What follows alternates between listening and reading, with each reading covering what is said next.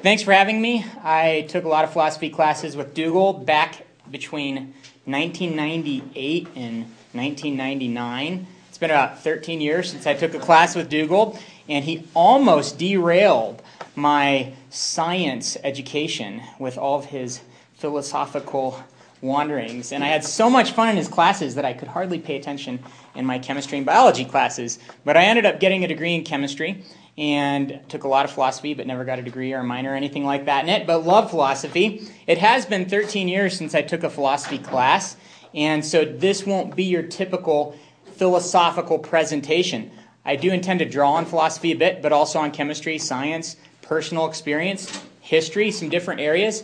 And I want to try and heed the biblical warning. I'm not going to try and prove to you anything from Scripture, but I'll share a couple scriptures as we go. And to start with, Colossians chapter 2, verse 8 says, "Don't be taken captive by hollow and deceptive philosophies." It's Dougal's favorite verse. And so, I do like that. and so what I like to try and do is look at the big picture of what's going on. I think philosophy is wonderful, but it can only take us so far. Science similarly is wonderful, but it can only take us so far. Personal experience, same thing. I think together we can get a good picture. So I'll try and draw on all these areas as I talk today. Bear with me. I'll kind of go fast due to our lack of time, but I have a lot to share, and I hope that you get a lot out of it.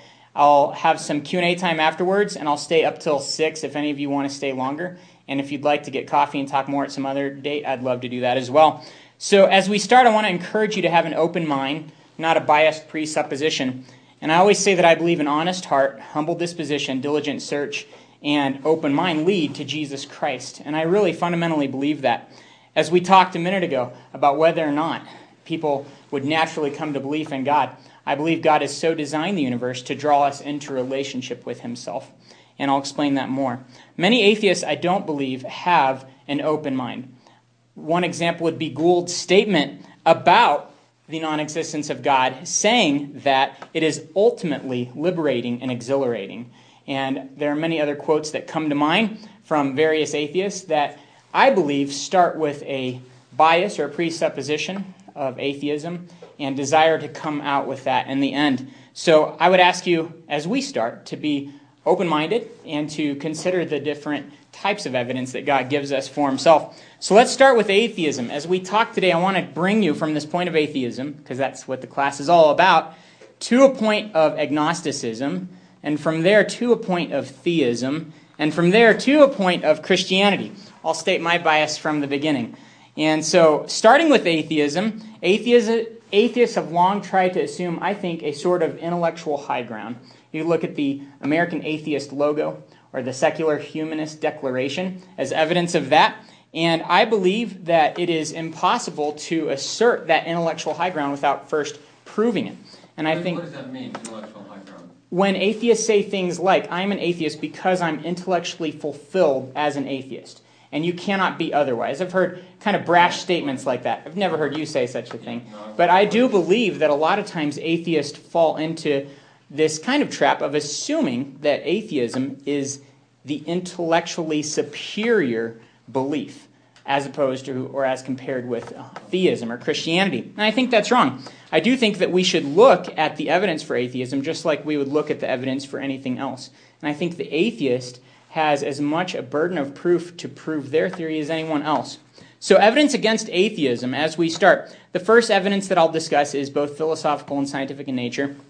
Already today, Dylan discussed it a little bit. The cosmological argument for God's existence. We all know the basic form of it. Everything that begins to exist has a cause. The universe began to exist, therefore the universe has a cause. And I think getting around that is problematic for the atheist. And I think that they have to run into a few different issues. First, premise 1, I think, cannot be disproved because to do so, the atheist must assert an infinite regression of causes. But nor proven. Can't be proven either. Everything has a cause? No, there's no proof of that. No, but the empirical data suggests that's the best option because we never see anything beginning to exist without a cause. And so if we're looking at the simplest or the most corroborated theory, we would expect the one that we see all around us. And drawing on science in the laboratory, we never expect causeless events to occur in the physical world around us. So I'd say it's the best option is that nothing begins to exist without a cause. And you're open to people jumping absolutely. in and making comments, aren't you, Yeah. anyway? Feel free if you want Actually, to. what about this? Since we do have a limited amount of time, why don't you write down questions, and let's get to those at the end. I'll try and blaze through this. Oh, okay. Write down any questions that come up, and then we'll definitely try and get to all of them. But I guess I'd say that instant I see something come into existence without a cause, I will gladly agree that that is a possibility, not to say that it would discredit the existence of God in itself. But I say that premise is valid, that everything that begins to exist has a cause. Similarly, the universe began to exist, and we know that to be the case. First, we know that entropy hasn't gone to infinity, drawing on science, and we know that everything is going towards entropy, so the universe is finite. We know that from science. Second, we know from cosmic... Science doesn't know, to be honest, you shouldn't say stuff like that. In what Science sense? doesn't know whether the universe is an infinite sequence of expansions and collapses or whatever. We actually do. Expanses and collapses, the cyclical model... The cyclical model of the universe, the expansions and contractions, would require a geometrically curved universe. And NASA's WMAP measurements have confirmed to a 95% degree of certainty that we are in a geometrically flat universe.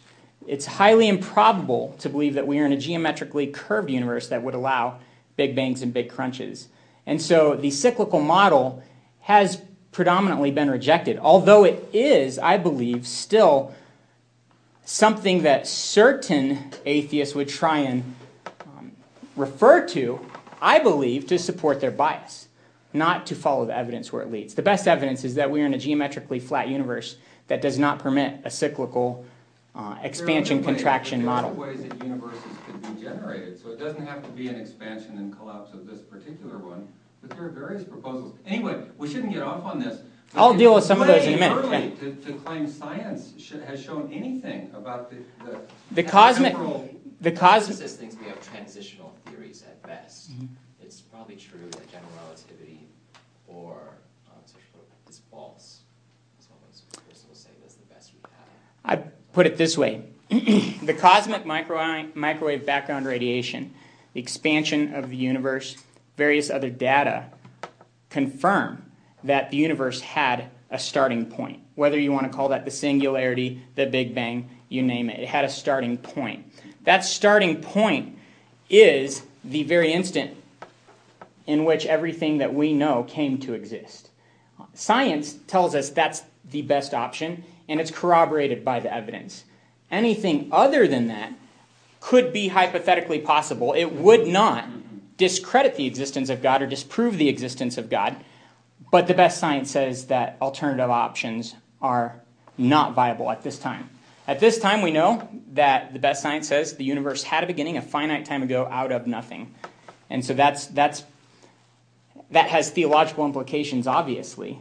And at the same time, I think that it's reasonable to believe that. Einstein, this is a side note, but Einstein was so distraught with the theological implications of that he formulated the famous cosmological constant to try and get out of it. Later called that the biggest mistake of his career.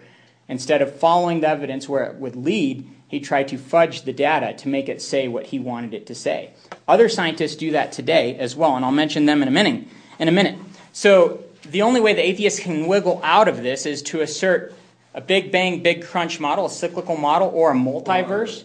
That might be one that you were thinking of. The multiverse situation is very problematic for the atheists in that it cannot be empirically verified by definition, because science only operates within the natural universe around us, not other hypothetical universes. And similarly, if the atheist can't disprove God in this universe, he surely couldn't disprove God in some other universe that we can't even access. And if a God could exist in that other universe, then he'd be God by definition over all universes. And so I think the multiverse situation causes more problems for the atheist than it creates answers. And it's empirically unverifiable. And again, like I said, the cyclical model also does not hold up with any of the modern science. So in other words, I think atheism at this point from that perspective is in a bad way. So this is where we see another unique approach. And this would be the something from nothing argument.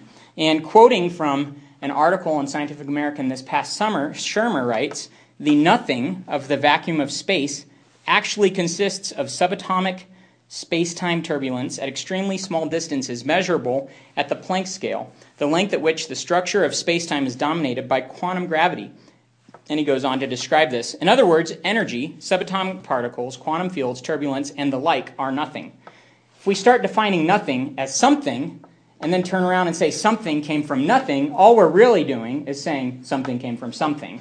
And that's a big problem. And it's a problem that I think a self-respecting intellectual would not fall into. I think that somebody would say, I'm not going to say something is coming from nothing and then define nothing as something. But we see a lot of people doing that. And I think that is just evidence of grasping at straws when there isn't better evidence at all. And he even gives away his bias in the beginning of that article, saying that we only appeal to natural answers, not to supernatural answers, and therefore giving away his metaphysical naturalist bias. And I'll discuss that in a minute, but I think that's significant. So both logic and science verify that the universe began to exist supernaturally out of nothing a finite time ago. And this, according to the laws of logic, I believe requires a first cause, so to say. That's what people have traditionally called God, however we decide to describe that. We'll get there in a minute. This wiggling out of the evidence, though, I think this grasping at straws is evidence of the depravity of the argument in itself. If that's the best they have, that's not good. Other examples of grasping at straws, Everett's empty space argument, I think is peculiar or interesting, or the fact that if empty space were proof of God's non-existence, it seems that matter would be proof of God's existence, and we see matter all around us. So I think it's problematic. Or Victor Stenger's argument that radioactive decay is an example of an uncaused phenomenon. I don't think he would say that radioactive decay never, or that it began to exist out of nothing. I don't think that he would say it's a causeless event, just that we don't see it beginning to exist in our time. Similarly, Hawking's imaginary time theory. We have one of the most brilliant astrophysicists in history saying, well, if we just substitute imaginary numbers into our equations, we can get a curve instead of a singularity, and then there's no need for a beginning. When astrophysicists, or when anyone starts to say, let's just throw in these numbers instead of what we actually have, that to me is a very weak argument. And it shows that he is willing to follow his bias rather than the evidence to get a desired conclusion. So anyway, grasping at straws, I think, is problematic, to say the least. There's another logical problem that is maybe less compelling, but it's been described with atheism. Ravi Zacharias explains it this way. By definition, atheism is the doctrine of belief that there is no God. It is an affirmation of God's non-existence. This ought not to be confused with agnosticism, which claims not to know. Postulating the non-existence of God, atheism immediately commits the blunder of an absolute negation, which is self-contradictory. For to sustain the belief that there is no God, it has to demonstrate infinite knowledge, which is tantamount to saying, I have infinite knowledge that there is no being in existence with infinite knowledge. So it's an interesting way of perceiving this whole argument, but Ravi Zacharias basically says omniscience is required before one can disprove an omniscient, infinite being, namely God. So atheism, by definition, from this logical standpoint, I think has a real problem. And why isn't that just maybe too quo and just hold for the theist as well? Okay, so all I need to know something exists is my experience with it or the evidence that I've experienced of it. Whereas to know something does not exist, then I would have to know everything in the universe. So it's not just evidential arguments. The positive argument for God, so I agree with what Dylan is saying. The positive argument for God is just that there is some evidence for God's existence. Absolutely. Yeah. And then the negative argument against God is just there is some evidence against God. It's not, you can't demand proof on one side and just inductive evidence on the other. So make them parallel. They're both inductive arguments, and there's some reason on both sides. So what I'm arguing against here is strong atheism. Oh, which is the claim that we have There is no God anywhere in the universe. Well, wait a minute. No, but the issue and is that's what Ravi... The issue is the strength of the evidence for that. Does it have to be proof, or can it just be evidence? That is a very good differentiation. And I'll get into the difference between evidence and proof. But what Ravi is saying here is not that it's impossible to be an agnostic. about God's existence. But what he's saying is it is impossible to be a firm atheist. You cannot say. He seems to be making the claim that you can't know X doesn't exist if you don't share this property with X. So you can't know that God doesn't exist because you aren't omniscient. Exactly. You cannot know. You cannot prove God's non-existence without knowing everything. Look, I have reasonable grounds to think there aren't any unicorns, but I haven't been everywhere in the universe, and I don't have an Yeah, he's infinite never had a mind. horn. I just have inductive evidence that there are likely no unicorns, and I can have that same kind of grounds for disbelief in God. And that would make you an agnostic, not a hard atheist. Okay, by your depth. So this is Exactly. special This is definition no. of Well, hard this atheism. is right now we're dealing with atheism. We'll get to agnosticism in a minute. Yeah, No, there's- And I think most of you will agree with this Our statement. definition of atheism. If you mean that atheism is like a wholesale proof that you think God doesn't exist in the same sense that two Yeah, plus two equals four. We'll get more to it in a minute. Let me get back to the notes. So, atheism has another science problem. Science is a great way of learning about the material universe, but it is limited to the material universe. All right? Science can't disprove God, and I think most people would acknowledge that. God, by definition, is non-natural. Science only applies to what is natural in the universe. Many make a terrible blunder of extrapolating metaphysical naturalism from methodological naturalism, which is a valid method of science, and it's how science is conducted.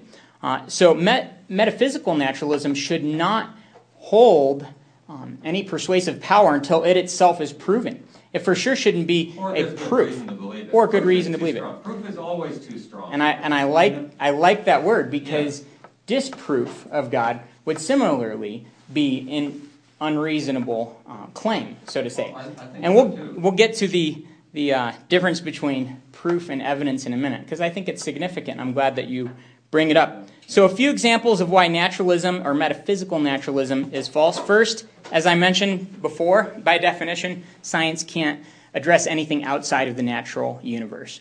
And so, by definition, it could not address any issue of metaphysical naturalism. Sorry, Hume. Hume, I think, runs into trouble here. Second, the science itself leads us away from metaphysical naturalism.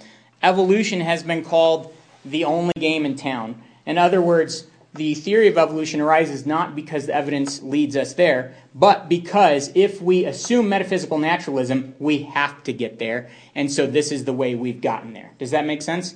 And there are problems with metaphysical naturalism as evolution in academia, which has infiltrated much more than the biology halls. But it's actually infiltrated, even coming back to my area of expertise, theology. A lot of theologians have applied naturalism in their study of the Bible, so to say, in the text, which I think is absolutely wrong. But as we look at evolution as a whole, there are problems. There is an absence of transitionary species in the fossil record, an incredible absence. Were we living in the 19th century? I'd love to talk more, but no, not. And there is an incredible absence of transitionary species in the fossil record. And this is admitted by great experts in this field, Stephen Jay Gould being one of them, saying every paleontologist knows that the fossil record contains precious little in the way of intermediate forms. And that's a direct quote. Right, but he just uses that to give evidence to his... For punctuated equilibrium, which by definition happens so quickly that there would be no evidence preserved in the fossil record.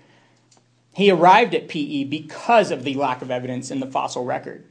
And to say that that's not the case is ignorant about the science. Secondly, the apparatus of evolution, natural selection, is insufficient. Gradual mutations, positive mutations that increase the information in a species are non-existent.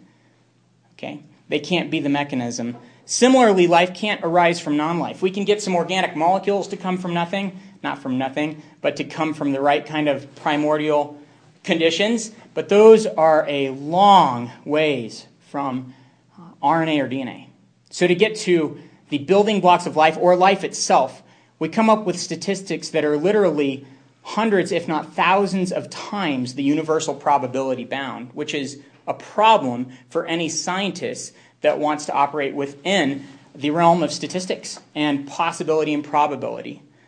The existence of information and design is an issue too for naturalism, because not only do those RNA and DNA strands come together, even if we grant them the existence of those molecules, there's incredible design preserved in the nucleotide base pairs and their sequences in every single living organism's RNA and DNA.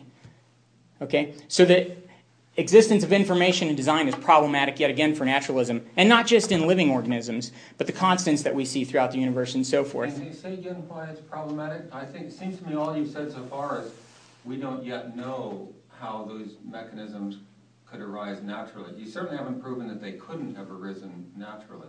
Oh, of course we can. Like a kind of So again, proof is a hard way to go. But let's say we grant that all those nucleotide base pairs could be formed in the same place at the same time by natural processes. As a chemist, I don't believe that's possible. If you look at the reaction kinetics for any of that... Not from scratch. The evolution doesn't... No, absolutely. Yeah, I'm saying so from those organic molecules. Yeah. Those nucleotide base pairs and the other aspects or the other molecules necessary for DNA would have to link up in the right way. And they are formed in racemic mixtures of enantiomers, right and left-handedness. You said you aren't excited about OChem. You'll learn all about it in OChem. But they are formed in nature in 50-50 mixtures. Right. To get 100,000 to link up in just one-handedness is problematic. And by the way, we've never... God, that's such a distortion of the... No. We can look at this. We can It's look not at the as though, statistics.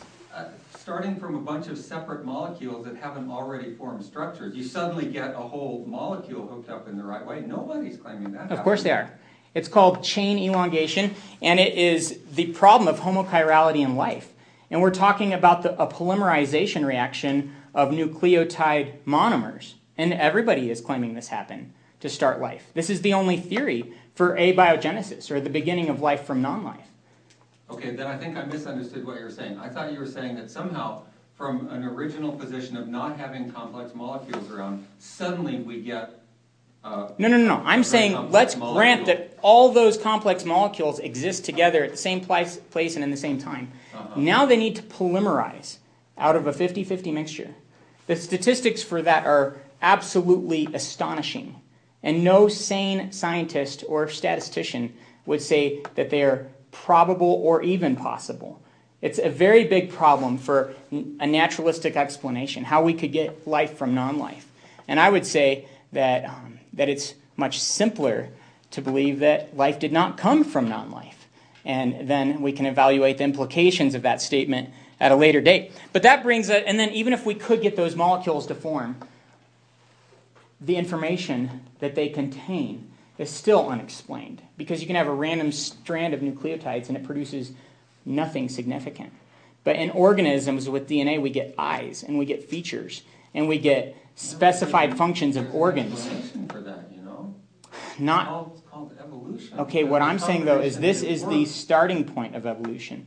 Evolution has to start with something. The situation I'm describing is the supposed abiogenesis of the first living cell, which would be simpler than any cell that's ever been discovered. There's lots of different proposals about how those original Now, structures... from those, how they would combine into others, that's even more problematic, but maybe we can get there at a different time. We're just talking about the start. Naturalism has a problem. And then, of course, the start of the universe. I don't know if you want to go that route. It's dangerous, because what the step is, so it's hard. We're trying to explain how life began, right? And it's improbable that it began by natural selection and evolution. So then you're going to say God was that starting point of life. That's a later step. Right now, I'm saying But is that the step the statistics just to get the first strand of 100,000 nucleotide base pairs, and we've never seen an organism with fewer than 500,000, so we're giving them a lot. We're also giving them everything they need existing in the same time and at the same place, which is giving them a whole lot too. So we give them all that, and the statistics are 1 in 10 to the 37,000th power. The universal probability bound has been calculated between 10 to the 80th and 10 to the 200th. So this is literally, I think, 600 or 800 times the number of elemental interactions in a 15-plus billion-year history of Earth, making it statistically not possible. Problem. So yeah, and so ultimately we're going to want to say what influences that statistical probability is the mind of God or something. That's ultimately where we'll get there later. Yeah, that's a but different step, right? That's not what I'm trying to take right now. We're establishing this crazy probability, but then ultimately that's where you want to get. The problem then is then if you're going to say that, why didn't God just make then you're assuming a lot about the mind of God. Then why didn't God do it a different way? I think he did do it a different way. I'm trying to show the problem with naturalism. Why didn't we just hop into, So Okay, what's that, TJ? That's the problem with that strategy. That's why. Wait. What's the problem with But that? Nagel just deny that. He's just saying we'll give. I'm not trying to prove what I believe here. I'm just trying to say that naturalism is fundamentally flawed at this point. Yeah, That's what they have to have. I believe God created everything out of nothing how he desired it to be, according to the biblical description of creation in Genesis. There are different interpretations of that, but TJ, what's that?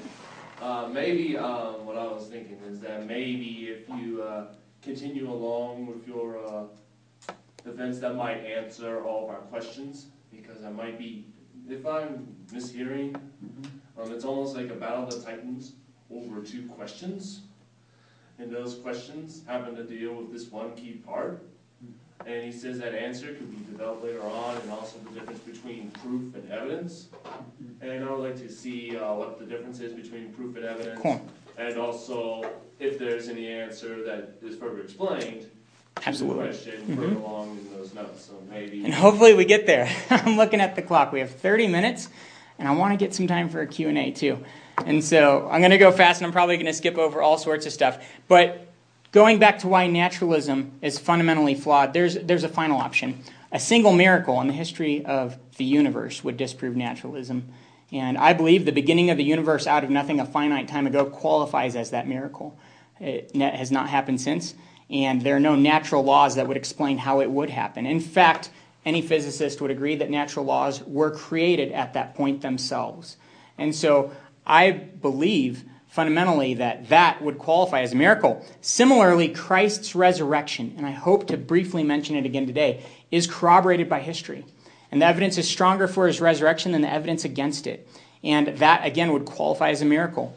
Additionally, there are miracle claims throughout this universe. I've seen them on this campus. A student that I had the opportunity to help begin a relationship with Christ that shortly thereafter was diagnosed with testicular cancer. He came to me. I don't know what to think. I'm scared out of my mind. The doctor said I have to drop out of school. And I said, look, I believe in prayer. I don't believe that we always get the results that we expect, but we always get an answer, yes or no. And I said, no matter what, I do want to pray that God would heal you of this cancer. And so we began praying. And I began having a lot of friends and family pray, students pray. And he disenrolled from school because the doctor said, you need to fully focus on your treatment because this is going to take everything you have to fight this. He goes back in for his next round of treatment. They do the scan, the MRI, to see how it had progressed since the last appointment. Nothing was there. The student comes back to me and goes, I am completely baffled. The doctors say there's not a trace of the cancer. I don't have any clue what happened. And so I've seen examples of this throughout my life. Another student who got into we went to Mexico together on a missions trip. We get back from spring break, and his brother fell on his head. The doctor, he broke his skull here, it severed an artery, bleeding on the brain. The doctor said he wouldn't live through the weekend. We began praying for him, and he, by that Wednesday, was talking. By the next weekend, was walking. The doctors have all said to this day they have no natural explanation for what occurred, that it was literally a miracle. Just one miracle disproves naturalism, if ever one has happened. I suggest you check out Dr. Craig Keener's 1,000 or 2,000 page volume titled Miracles. It's a scholarly volume of well-documented cases of miracles, and I believe it's worth investigating. But just one miracle is all we need to disprove naturalism. So I think naturalism is standing on very shaky ground, and I think that it is kind of connected at the hip, so to say, with atheism. That brings us to agnosticism. I'm going to try and go quick and blaze through some of these notes. The atheist at this point, I think, would try to turn the tables on the theist.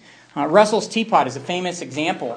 And Russell would say the burden of proof rests on the believer to give evidence for his belief in the existence of God, saying, if I believed in a celestial teapot orbiting the sun, I would have to prove to you that it exists, rather than you prove to me that it does not exist. And he would say that the theist is referring to the lack of proof against God's existence, or an argument from ignorance, so to say.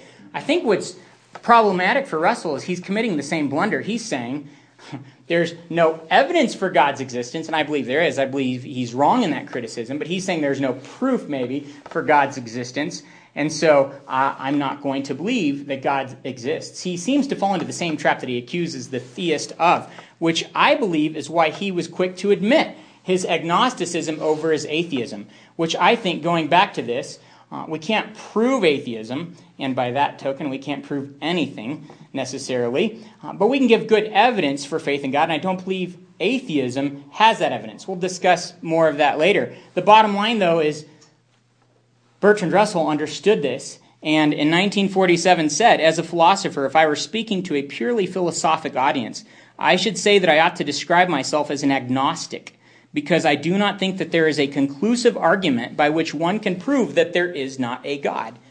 Similarly, Dawkins, who I know all true philosophers recognize his problems. He's a biologist, he's not a philosopher. But as the world's most famous atheist, he was intelligent enough to realize that he is only 6.9 out of 7 confident of God's non-existence. I think that was actually from this very summer that he made that statement, acknowledging his agnosticism over his atheism as well. Even if there were a lack of evidence for God's existence, the atheist could not affirm his non-existence, just the inability to know, I believe. But I think that there is good evidence for God's existence. G.K. Chesterton put it this way. He said, the mere questioner has knocked his head against the limits of human thought and cracked it. And I think sometimes we can get into such a situation with God where we try to overanalyze so much that we knock our head against the limits of human thought and crack it, when we could just look around us at all the evidence. Evidence versus proof, and I think this is significant. I can't make God materialize in front of this room, and I think that there is a divine plan in that. I think that I know the human mind enough to know that even if I could, every one of us in this room would doubt that. I've seen God more real in my life, and I'll close with some experiences than I could ever possibly imagine, that I could ever possibly convince you of. He's demonstrated his reality to me so personally and so often.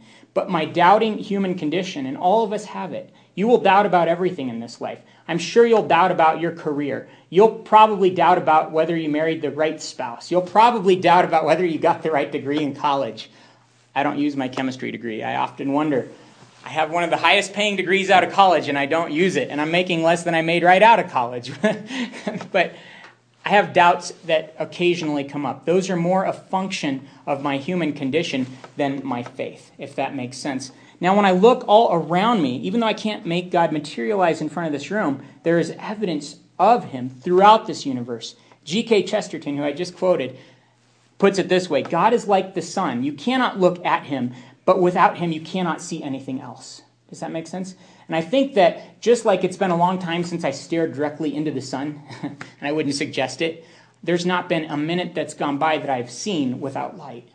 Okay? And so I think that there's evidence throughout this universe that is compelling. And that brings us, I think, to theism and to a theistic perspective on the universe. Obviously, there are some problems with theism as far as some arguments against it. I would say the problem of pain, suffering, and evil often comes up. I don't think that that is a problem for theism at all. I think if I assume that God wants us all to have happy, comfortable lives, then that would be a problem. The Bible doesn't state God wants us to have happy, comfortable lives. The Bible says that there is an existence far greater than anything on this planet that will be happy and fulfilling and without any kind of pain and suffering. But Jesus himself said, in this life you will have trouble. It's not, when I see trouble, when I see pain, when I see evil, it doesn't bother me as far as making me doubt God. But it confirms to me the reality that this world needs God. God has given us a free will by which a lot of us have done a lot of evil, right? G.K. Chesterton, again, I hate to just put one guy this much in a talk, but he answered a essay question in London about what's the problem with the world. And he won the essay contest with a 2-word essay, I am. He realized the problem starts with me. That being said, there are other problems, the evil of believers. I think that there are a lot of terrible atrocities that have been perpetrated in the name of Christ. I don't think it's right to ever judge a philosophy by its abuse. When Jesus says, love your neighbor and love your enemy, then we should judge whether or not Christians did that. And if they hated their neighbor and hated and killed their enemy, they weren't being good Christians. They weren't following Christ's command. And they should not be judged as Christians, but rather as people that failed to obey Christ's command. We also can't neglect to look at the evils perpetrated in the name of atheism. Stalin, Mao, others. I'm not saying that that in itself makes atheism wrong, just that that is not a valid criticism against Christianity or theism. Similarly, a lot of other arguments deal a lot with the assumptions about God's nature. In other words, if God existed, he would create such a perfect world that everybody'd be happy. There would be no evil and suffering. That's assuming a whole lot about God's nature. As a Christian, I believe God wants people that will love him out of their own free will and who will become more and more like him every day. And I don't get to become more and more like Jesus without encountering problems in this life. As I learn to be patient, as I learn to trust him in the midst of struggles, I become more and more like him, and he becomes more and more real to me. So I expect a universe in which there will be suffering and pain for the purposes that God has said in the Bible that he has for us. So there are good answers for those. But what about some of the evidence for God?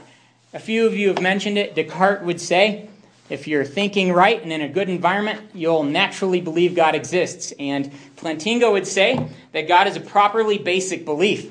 Timothy Keller would put it more bluntly. He'd say, you believe in God. Quit trying to argue yourself out of it. And whether or not that's the case for you, ontological arguments aren't my favorite. I do think they're worth considering. I don't think they're the weightiest arguments. There are many others. Again, we talked about the cosmological argument for God's existence. And this universe coming from nothing a finite time ago implies an omnipotent, all-powerful creator. It implies an omniscient, all-knowing creator because all information, knowledge, and design came from this being. It implies an omnipresent creator because all space was created at creation. It implies eternality concerning the creator because time itself was created at the moment of creation. Similarly, I believe it implies benevolence on the part of the creator to create a universe in which human beings could grow and learn and enjoy life and discover about God himself. All those are the characteristics that we see attributed to God in the Bible.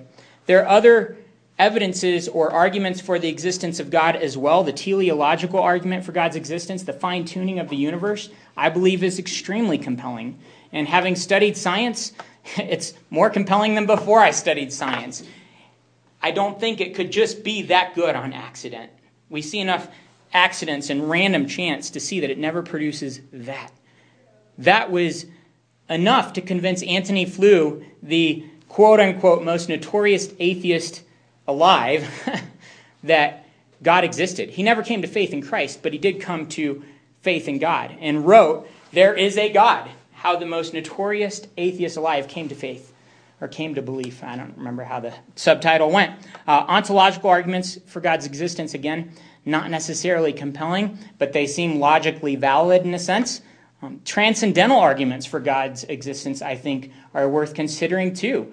Logical laws, I believe, require a logical lawgiver or a standard that is from where all logical laws derive, or scientific laws, or moral laws. I think these laws require a lawgiver. Again, that moral law was sufficient to convince C.S. Lewis to come to Christ, right? It was sufficient to convince Francis Collins, who's arguably one of the most important scientists of the last century, to come to faith in Christ. Francis Collins, who led the Human Genome Project, is an evangelical Christian, and he came to faith in Christ because of the moral argument for God's existence. There wouldn't be any moral truths without God to... Not binding moral truths, not objective and binding.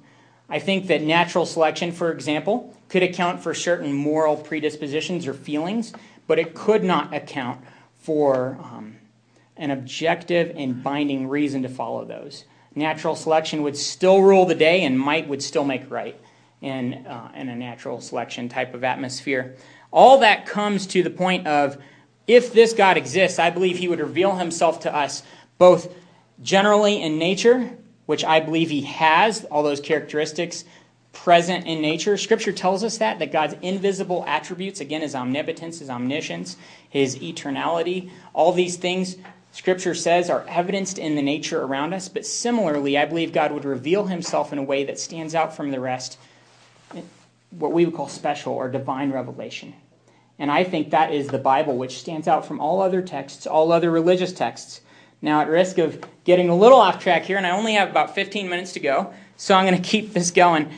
The Bible foretells the future. There are prophetic claims throughout Scripture. I'd love to talk about some of those specifically at the conclusion of this class. What's that, TJ? You're talking about Revelations? Okay, Revelation is a whole different can of worms. Right, Let's talk about some specifics, like prophecy about the Messiah. That he would come from the line of David, that he'd be born in the town of Bethlehem, that he would die by crucifixion, prophesied 1,000 years before the Messiah came and before crucifixion was even invented as a form of capital punishment, or the fact that he would rise from the dead, or the prophecy that he would perform miracles, which similarly is actually preserved in history. Right? We have extra-biblical accounts for the life, death, and resurrection of Christ. Those corroborate the picture we see in the Gospels. Some of those would say that he was a sorcerer, but admitting that he had power over nature, that he performed miraculous or supernatural acts. That too is prophesied. Those are some of the prophecies. There are many more. The destruction of Tyre being a clear example, the rebuilding of Jerusalem by Cyrus, prophesied 100 years before Cyrus was born. Even his name was used. There are incredible prophecies in Scripture which can't just be ad hoc disregarded. See, if my presupposition is metaphysical naturalism, then I say prophecy can't happen. So I don't care what you say, it doesn't matter, because prophecy can't happen. And that's what the naturalist often does from a theological perspective. They say, we assume that the book of Daniel, because it is so prophetic, many scholars would argue that the book of Daniel prophesied the exact date that Jesus entered Jerusalem to be crucified, 490 years before the fact. I can walk through the math with you in a minute if you like. So and it prophesies Alexander the Great in incredible detail. So naturalistic theologists would say, well, since it's so detailed, we know it's post-written history. It postdates Alexander the Great, because nobody could nail it that good. But then we find that Josephus actually references Alexander the Great being given a copy of the scroll of Daniel and recognizing that it was prophetic about himself. So the best historian of the first century of that area telling us that it actually does predate him. And so the naturalist has an awful hard time trying to discredit the prophetic nature of that text. And it's similar throughout Scripture. And we are seeing some fulfilled in our lifetimes, like Israel becoming a nation again, prophesied in the last chapter of Isaiah, happening in one day by declaration of the UN. I mean, very interesting things. Hebrew being restored as a language. All those things we've seen in the last 60 to 70 years, right? And there are a lot of others, but it's a whole different can of worms to get into. The Bible is archaeologically accurate. It's been said that there's never been an archaeological find that's disproven anything in the Bible.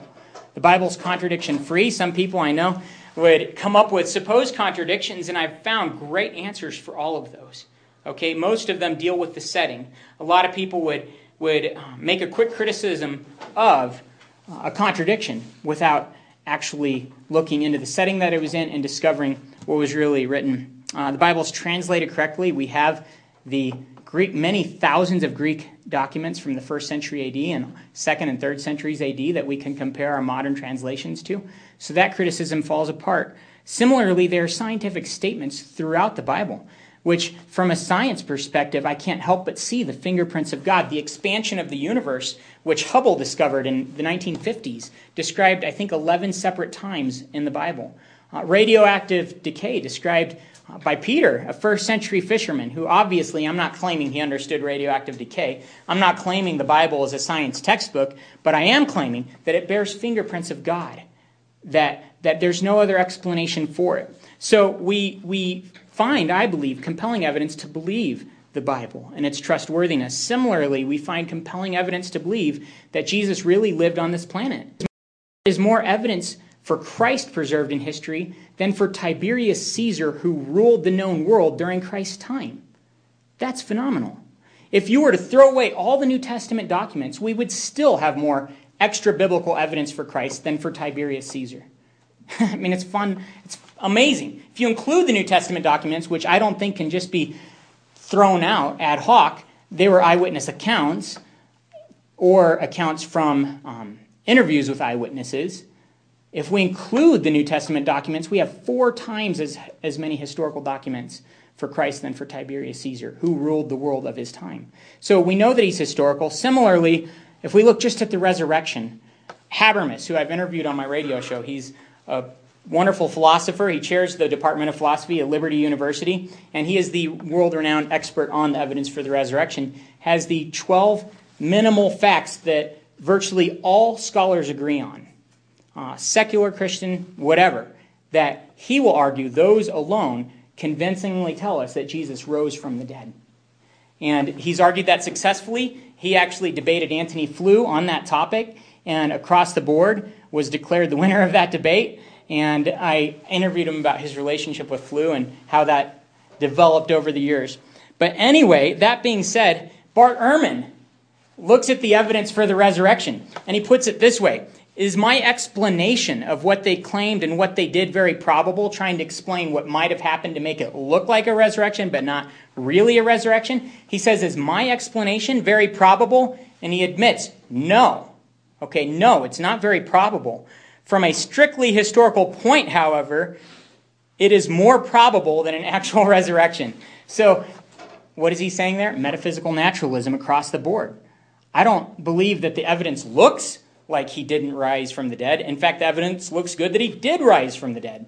But we know resurrections don't happen, so we won't go there. Does that make sense? Again, importing his metaphysical naturalist bias into his analysis of the evidence.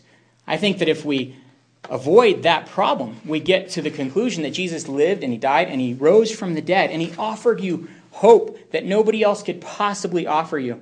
And that's, I'm skipping over a lot here, but the evidence is a priori in a large degree. And I want to talk to you about the experiential or a posteriori evidence, like I would in any relationship. If I had to prove to you that my wife loves me, I could come up with all sorts of arguments and you could come up with all sorts of rebuttals and we could argue till we were all dead. Or I could tell you my experience with my wife.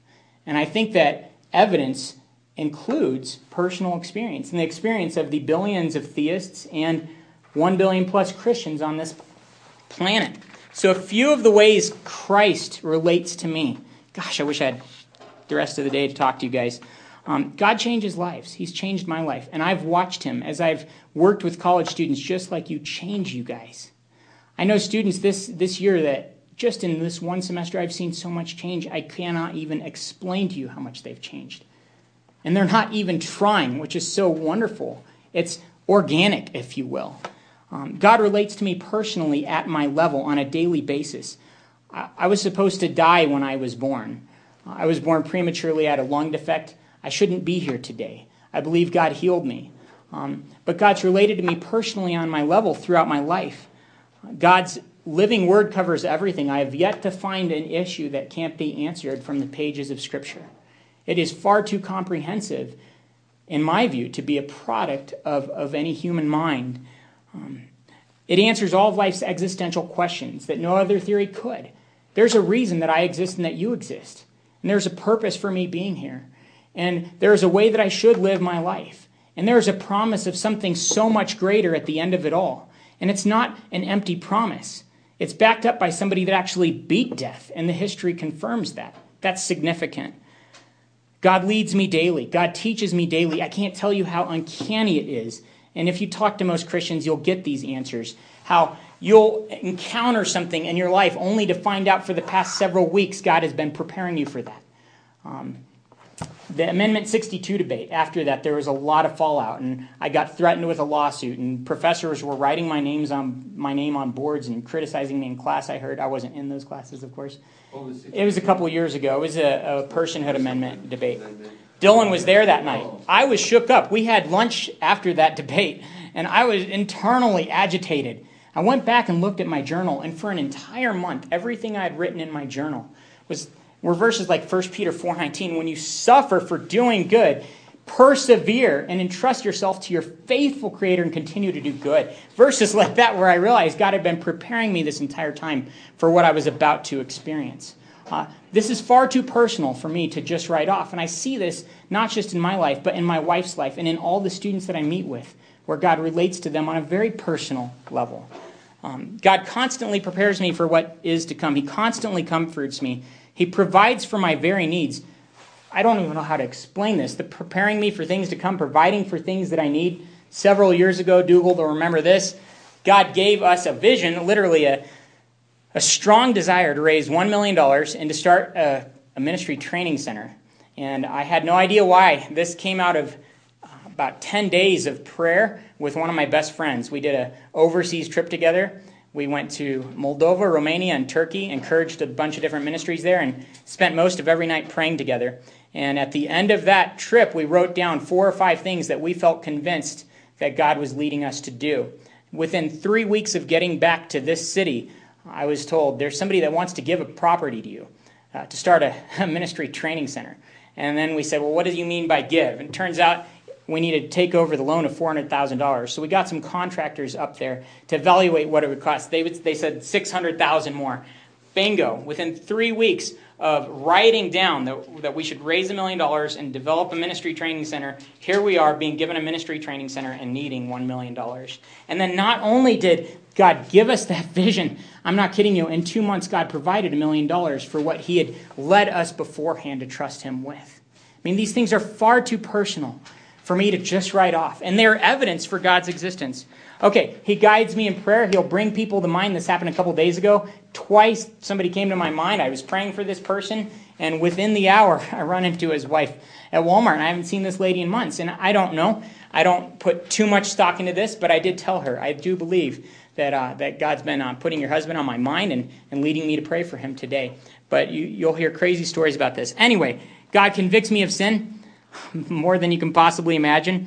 He restores my relationships and gives me fellowship with others, releases me from regret, gives me peace, gives me hope, satisfies me intellectually and in every other way, fulfills me more than anything. And ultimately, guys, I just got to tell you, Jesus himself says that anyone that comes to him and admits that they need a Savior, he says he will begin a relationship with you and guarantee you an eternal life with him based on your faith. And that's not based on proof.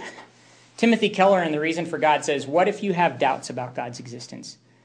And Timothy Keller says, and I love this, he says, your level of doubt or lack of doubt is not what determines your relationship with God. It's what you place your little faith in.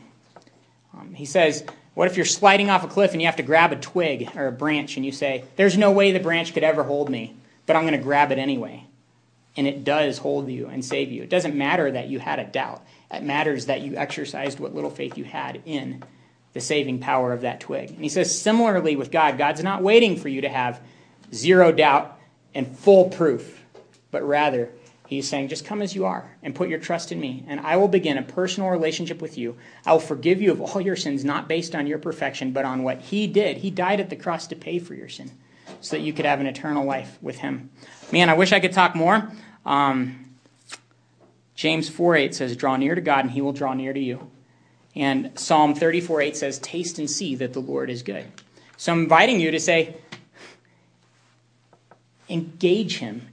Take a step towards him and let him prove himself to you in a way that arguments alone could never do, if that makes sense. And then my closing challenge, Jeremiah 29:13, a book in the Old Testament, says, you will seek me and you will find me when you seek me with all your heart. So again, going back to this issue of would God allow anyone to not know? Well, he doesn't say, I'm going to reveal myself in a big, huge, flashy way to every human being. But he says, if you seek with all your heart, you'll find me. So my encouragement is to seek with all your heart, and I believe you'll find him.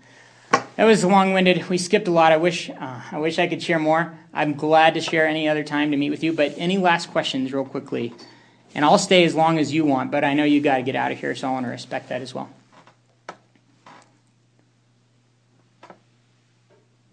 Do you think that an intellectually curious atheist ought to attempt wholeheartedly and genuinely to enter a relationship with God? So if they think they're an atheist, and so one of their intellectual responsibilities, do you think maybe that is to try and enter a relationship with God? And then, if I'm an atheist and I try that wholeheartedly and genuinely, and I don't get these predictive goods, then I have even more reason to be an atheist. I've heard a lot of people bring that up, and the predictive goods are questionable because I can't make assumptions about what God's design is in all this, right? But what I do know is if I come to God saying I'm an atheist and I'm just going to pray a prayer or push a button, I don't think that's going to cause anything. What he's asking is for me to put my faith in him. It's where I say, I truly do put what little faith I have in your ability to do what you claim you will do. So I think the atheist should probably investigate the evidence. So is there a genuine way then for an atheist who would want to try and enter a relationship with God to actually do so? Absolutely. I believe to start searching with all your heart as God promises. To start engaging the world as if that's a possibility, as if God might exist. And then attempting to be open-minded about seeing the evidence and where it might lead. And then when they feel that they can, with good conscience, put what little faith they have in his ability to save them, to take that step. But to take it wholeheartedly.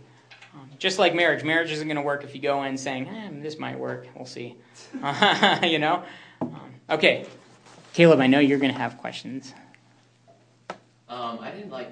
So you thought someone who thought it was 85% probable that God doesn't exist was an agnostic. So you think Dawkins is an agnostic, even though he thinks 6.9 out of 7. So now we're talking about semantics. Yeah, it's a semantical question. He would say he's a philosophical agnostic, but that he's a practicing atheist. You should say he's an atheist. It's probably the case that God doesn't exist. Yeah. That would be his. I'm not saying that he believes that there's any possibility God exists. He's just willing to admit the fact that he cannot disprove, to use that word again, God's existence. So. Anybody else?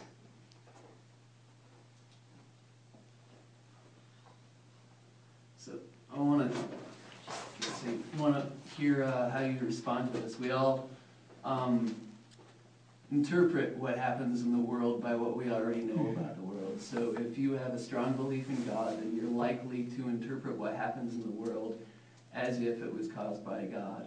And that doesn't necessarily provide any experience for the existence of God. In fact, I think that's kind of a naturalistic explanation. What would you say about that? I would say as a Christian and as a theist, I'm okay with naturalistic explanations for all sorts of things. See, my bias is actually a lot more open-ended than the atheist's. The atheist is predisposed towards only one outcome, naturalism. While I, as a Christian, I know that God created a natural universe that obeys natural laws that I believe he put in place, and I am not in the least bit confused when I see nature obeying the natural laws that are there. At the same time, I know sometimes that there are things that happen that are beyond the scope of nature itself. Take, for example, the beginning of the universe. So I'd say that I'm okay with both natural and supernatural explanations. So I would think that my bias is less constraining. If somebody comes up with a good explanation for abiogenesis, that doesn't affect me one bit. I'd be fine with that. I would say, yay, science. I love the beauty of science. It still doesn't tell me where the matter itself came from. It's just a neat explanation of some aspect of how the matter relates to itself and to other matter. So I'm okay with both natural and supernatural explanations. That you do approach all of these questions with a bias, and that colors what you judge to be good evidence and not good evidence. So the broader point is just that you clearly do have a kind of filter or a certain orientation in the way you look at the facts that you see. Absolutely. And I think, isn't that right? Yeah. That's a great question. I'll put it this way. We all have a bias. And I don't think it's possible to be bias-free, so to say. And I don't think it's possible to not look at the world through a set of lenses that we might have. And I think we should try to be unbiased and to look as indiscriminately as we can at the universe and try and make heads or tails of it. At the same time, knowing that we are going to have a bias. Now, my bias hasn't led me to where I'm at. I can tell you that I grew up in a Christian family and had unbelievable amounts of doubt. I'm an analytical kind of guy.